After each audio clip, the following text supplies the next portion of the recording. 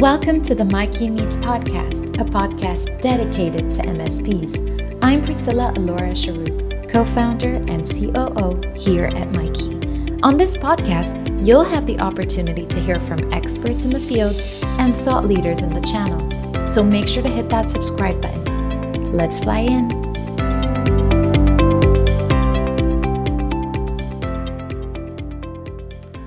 Hi everyone, and welcome to this episode of Mikey Meets. So, I'm really excited today to be chatting to Chris Martin, one of the founders of Hound Dog. I'm sure if you've spoken to me before and we've chatted about the MSP community, you'll realise that Hound Dog was a really pivotal piece of software for me in growing my MSP. So I'm really looking forward to hearing more about the story of Hound Dog. Hope you enjoy. Okay, so it's a great pleasure to have you on the call today, Chris. For those that don't know you, can you do a bit of a quick introduction, a little bit about your background? Chris, yes, I'm a sort of grizzly Scottish guy, and I'm not given to talking about myself or that sort of thing. But I live in North Fife, just across the river from Dundee, quite close to St Andrews. I've got two youngish kids, 10 and 13, two girls. Leslie's my partner. She's a doctor at the local hospital, does cancer.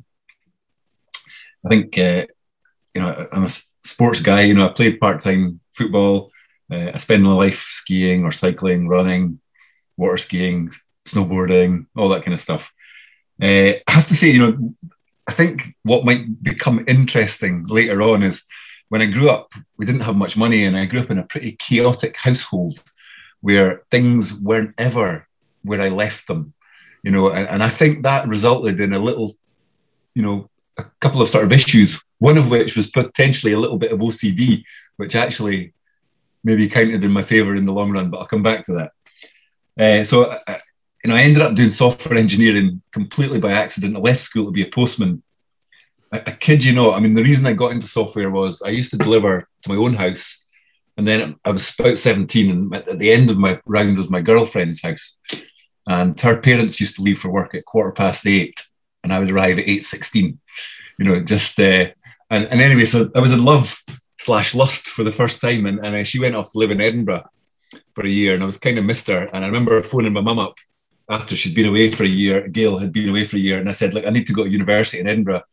Phone up and see what courses you can get me into." And the only course I could get into, because it had just started and it wasn't full, was software, and that's how I ended up in software, truthfully.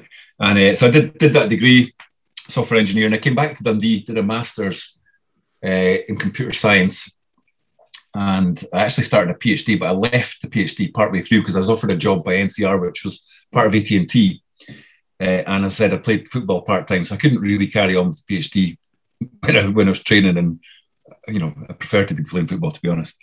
So I started at NCR as a coder, and I moved into sort of networking programming, which again is quite interesting. I did Unix networking program using C, and I loved that, and I was quite obsessed by sort of writing things in tiny little code fragments and reducing things down. And I was always quite bothered about the way things looked and worked and how tidy they were and all that kind of stuff. And I think that's a bit of my OCD coming out. And then I got from network programming into running the network in Scotland for NCR. So that was all the servers, Unix servers, Windows servers, the routers, that kind of stuff. And again, my sort of OCD came to the fore, because I became obsessed by looking at them to make sure they were working. And so I knew that they were working quite well or not. And I had pretty early on, I had 4 or 5 screens on my desk, which told me the status of all the equipment in Scotland.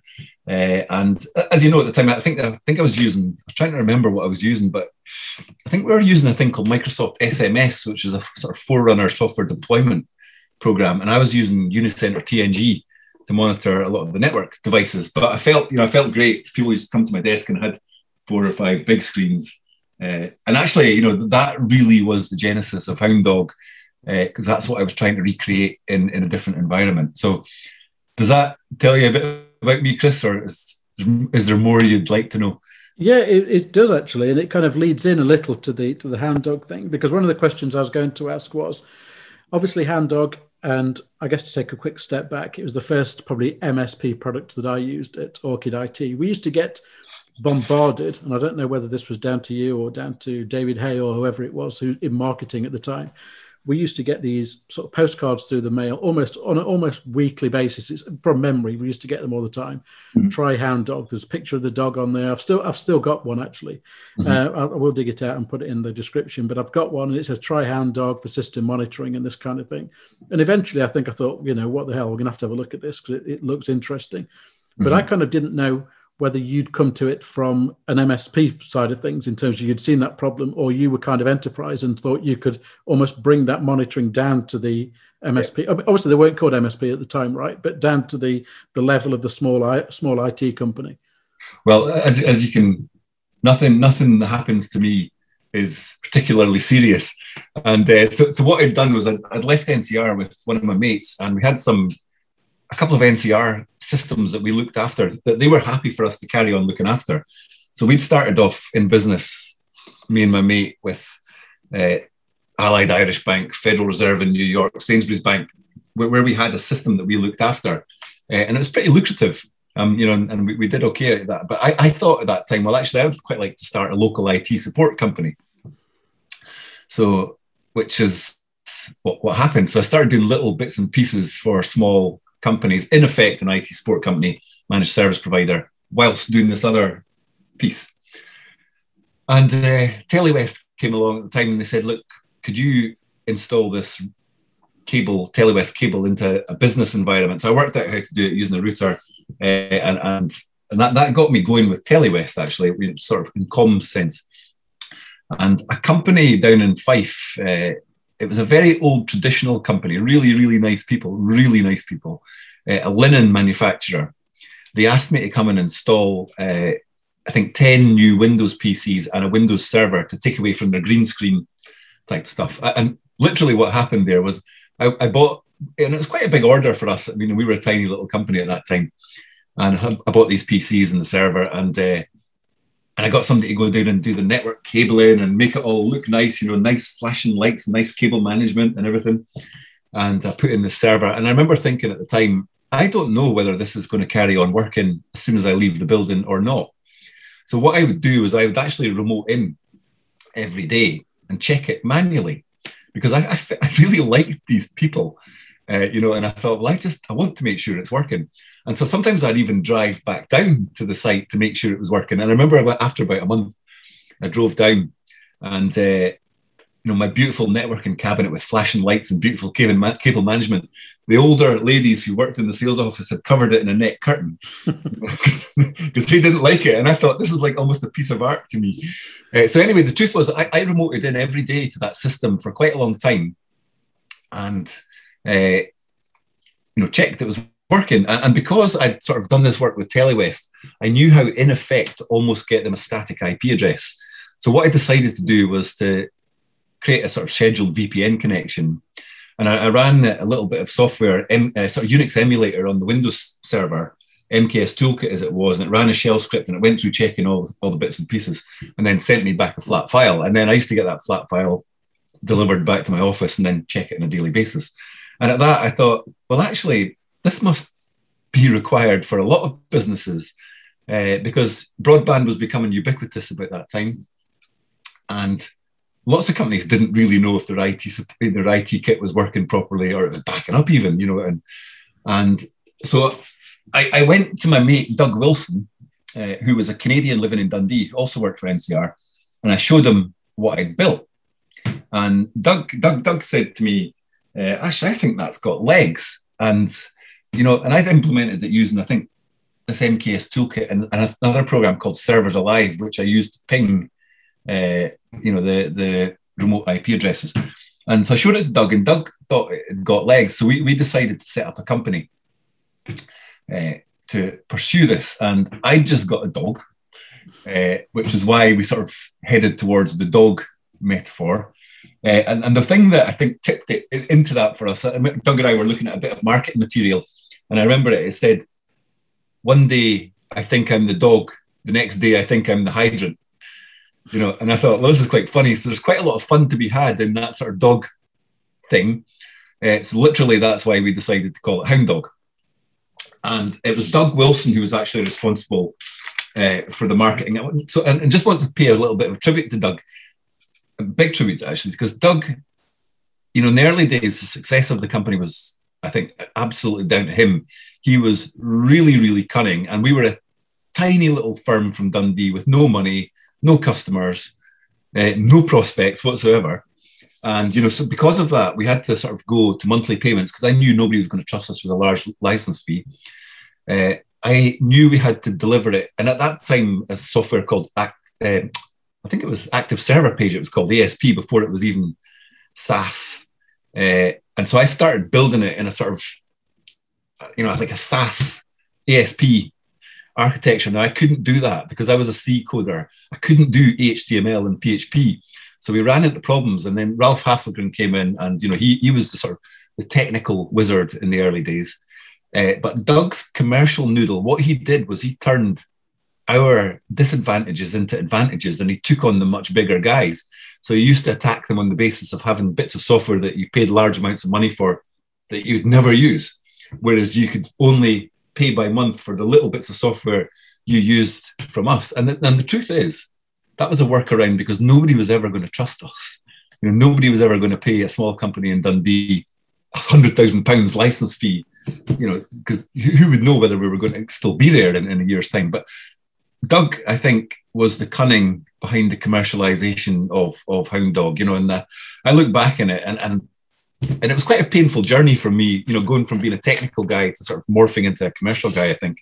But Doug really was, I would say he was the cunning in that business. And that's really interesting. So, I mean, I guess I didn't know that that's the way you came to it, but obviously you made the decision early on to go ASP or SaaS as it would be now known, rather than on-premise, which I guess some of your subsequent competitors were doing, and also the kind of monthly billing. I kind of assumed that was because you were almost very early into the sort of MSP business model of monthly billing, rather than being through necessity because you didn't think people would pay otherwise. Well, I mean, no, it was through necessity, and we flicked it on its head and said, look, it fits with you guys. Here, go and sell a contract, based on it. And, I think our first product was the Daily Server Check, or I think the Daily Server Health Check. And yeah, it was, it's interesting. Doug and me argued about the ASP thing. He'd gone to see quite a lot of customers, and they said, we want our own box. We're never going to put our customers on the internet, as people talk about cloud these days. And so we argued he wanted to produce a Hound Dog box that ran in their server cupboard that did all this stuff.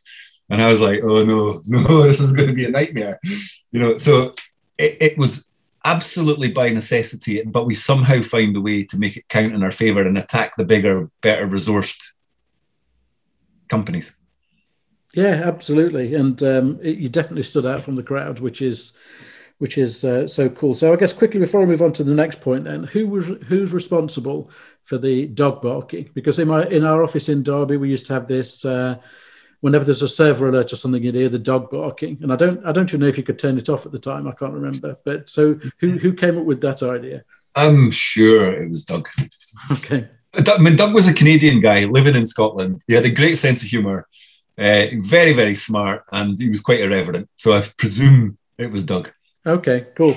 So I'll mention that. So as the product started to develop, and I remember the kind of daily server reports, and you started to add lots of different features to it as the time went on. I guess that must have been pretty explosive growth, right? You must have grown pretty quickly with the product. Yeah, it was really interesting. I think, Doug, because he was a North American again, he had he had a very different attitude than I did.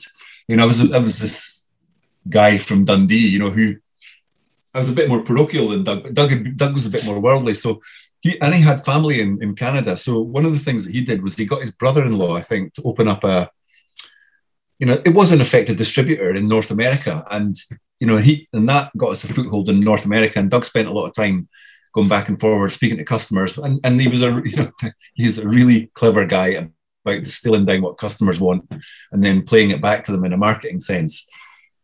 So genuinely, although, the idea sort of developed technically, as I've talked about, I always look back on it now and think this was a real sort of David and Goliath commercial endeavor, which wasn't my doing really. No, but it must. I guess you think about. I don't know what time frame we're talking about when this developed, but we're now at 2021, and the product is still there, right? It's now Enable MSP. It's been through several acquisitions and name changes, but the core product is still there. So that must give you some satisfaction that. I mean, I wonder if some of your code is still running in there. Well, some of my code's still running in NCR. So, you do get a weird sort of perverse satisfaction knowing that there's a little bit of you running something somewhere. But, it's a great story. I mean, it was a tremendous experience, and actually, we started to make a bit of a name for ourselves, and GFI noticed. And what happened was they rolled us in with their more traditional security business, which is license model, which ran out of Malta. And the guys in Malta, they were coming at the world from a different angle from us. We were the sort of plucky upstart, and they were really, really nice people and smart, but they didn't understand what we were trying to do. And so we kind of clashed for a little bit of time. And then after about a year, I remember, and this caused actually Doug to leave. Doug said he couldn't do this because in effect, we were going backwards in sort of the way we were thinking about things. And so he left. And then Alistair took over from Doug. And Alistair, I'm sure you know Alistair. Alistair's really one of the cleverest guys I've ever met. I mean, he's got a brain like a computer, really, really clever. And I stuck around for, I don't know, till about the end of 2013. And just what an experience it was, because we were quite acquisitive.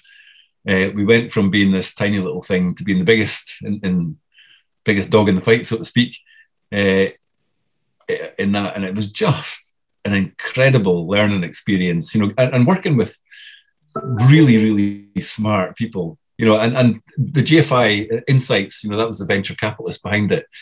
They brought in really, really clever people who sometimes, not always, but mostly they did really smart things. Sometimes they did really silly things, but what an experience it was. And, and I decided again that I was going to leave at the end of 2013, which is another sort of slightly bizarre, a bizarre tale, and go and work with my mates. But it was just a tremendous experience. I loved it.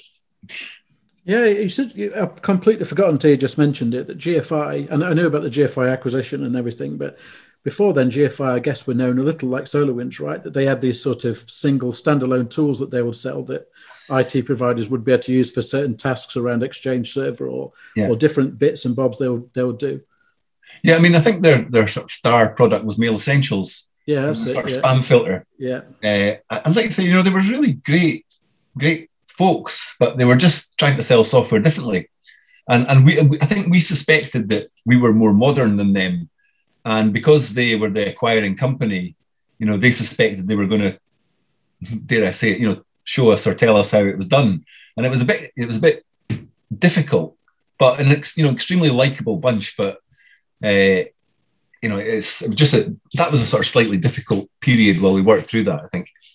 Yeah, it's interesting. Well, I guess from a personal point of view, I really appreciate what you did do, because I say I'm sure it was the first MSP product we put into ORCID, and then probably followed that with Autotask, and then we moved away from you guys at one point. This is after the GFI acquisition. We ended up going to Enable, and there's this whole ecosystem now of all of these products that were probably not there at the time. But I think, and I think that a lot of the decisions that you made really early on, you say with ASP, and the sort of SaaS way of doing this, or the cloud as we call it now, was obviously sort of paid off for Enable as it is now, because obviously it continually scales and keeps going. So, and you'll be amazed, and I don't know how in touch you still are with the MSP community, but you'll be amazed that whenever I speak to MSPs, as I do all over the world, they will all know the name Hound Dog. It's crazy. It's kind of the brand recognition. Everyone knows that it's gone through several name changes and everything, but everyone, it's just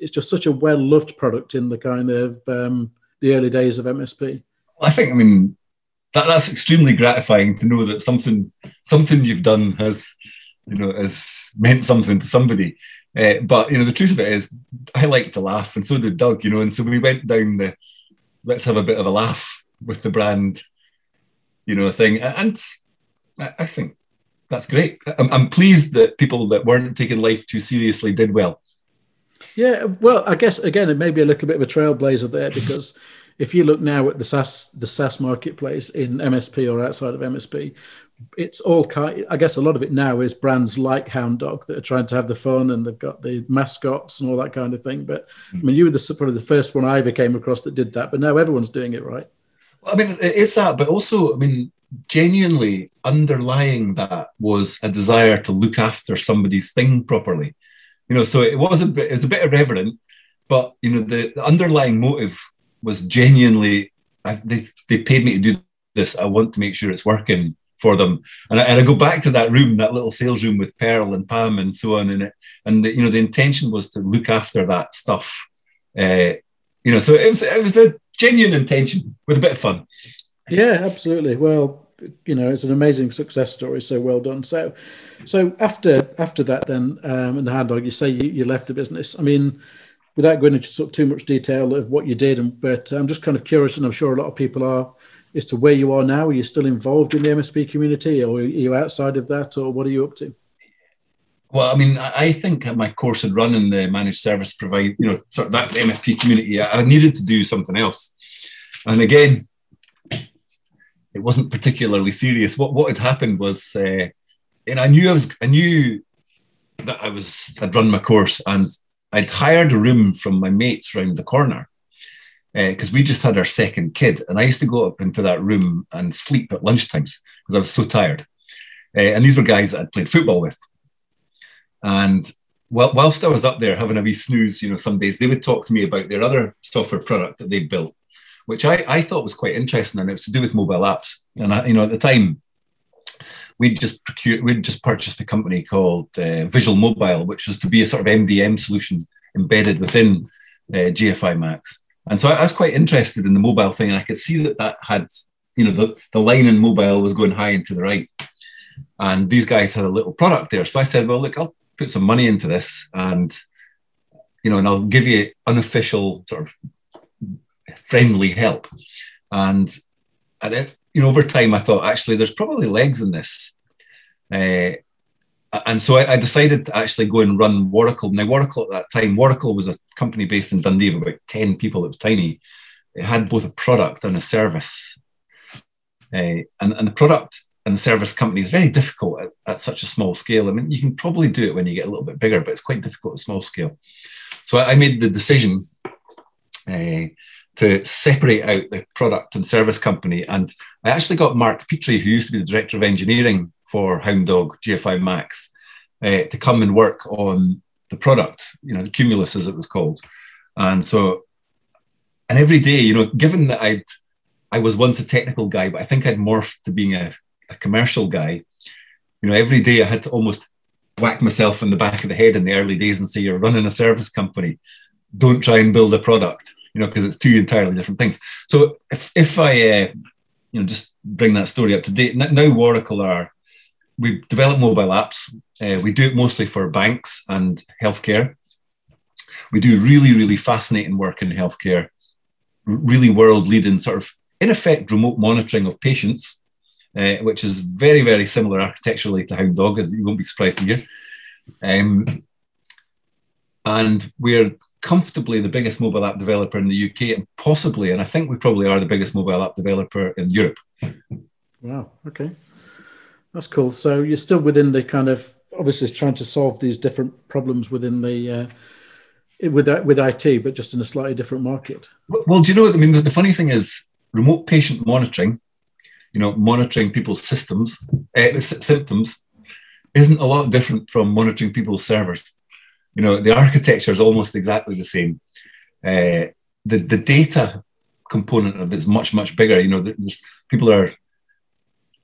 I think the rich, data is obviously a huge topic now. And, back in my day at GFI, we thought we could do something interesting with it, but we weren't quite sure. But obviously in healthcare, data is something that's intrinsic to the whole innovation loop, if you like. They get the data, they innovate based on it. So it is in effect an IoT system with huge data component. Yeah, it's interesting. So I know you mentioned Alistair previously, and I know he was a big advocate of trying to sort of get to use the data within the the GFI Max product has evolved into to sort of try and use that almost big data to try and sort of get some really interesting insights out of that. Well, I think what's interesting about Alistair is, I don't know if you knew this, but Alistair is actually a scientist. And if I remember rightly, he did something to do with pain transmission. So he's a biomedical scientist. So it's no accident that Alistair's interested in, data and sort of the experimental method, because that would be his heritage. I didn't know that, actually. That's another something great we found out today. Oh, yeah. I mean, he's a really, really smart, rational, clear guy.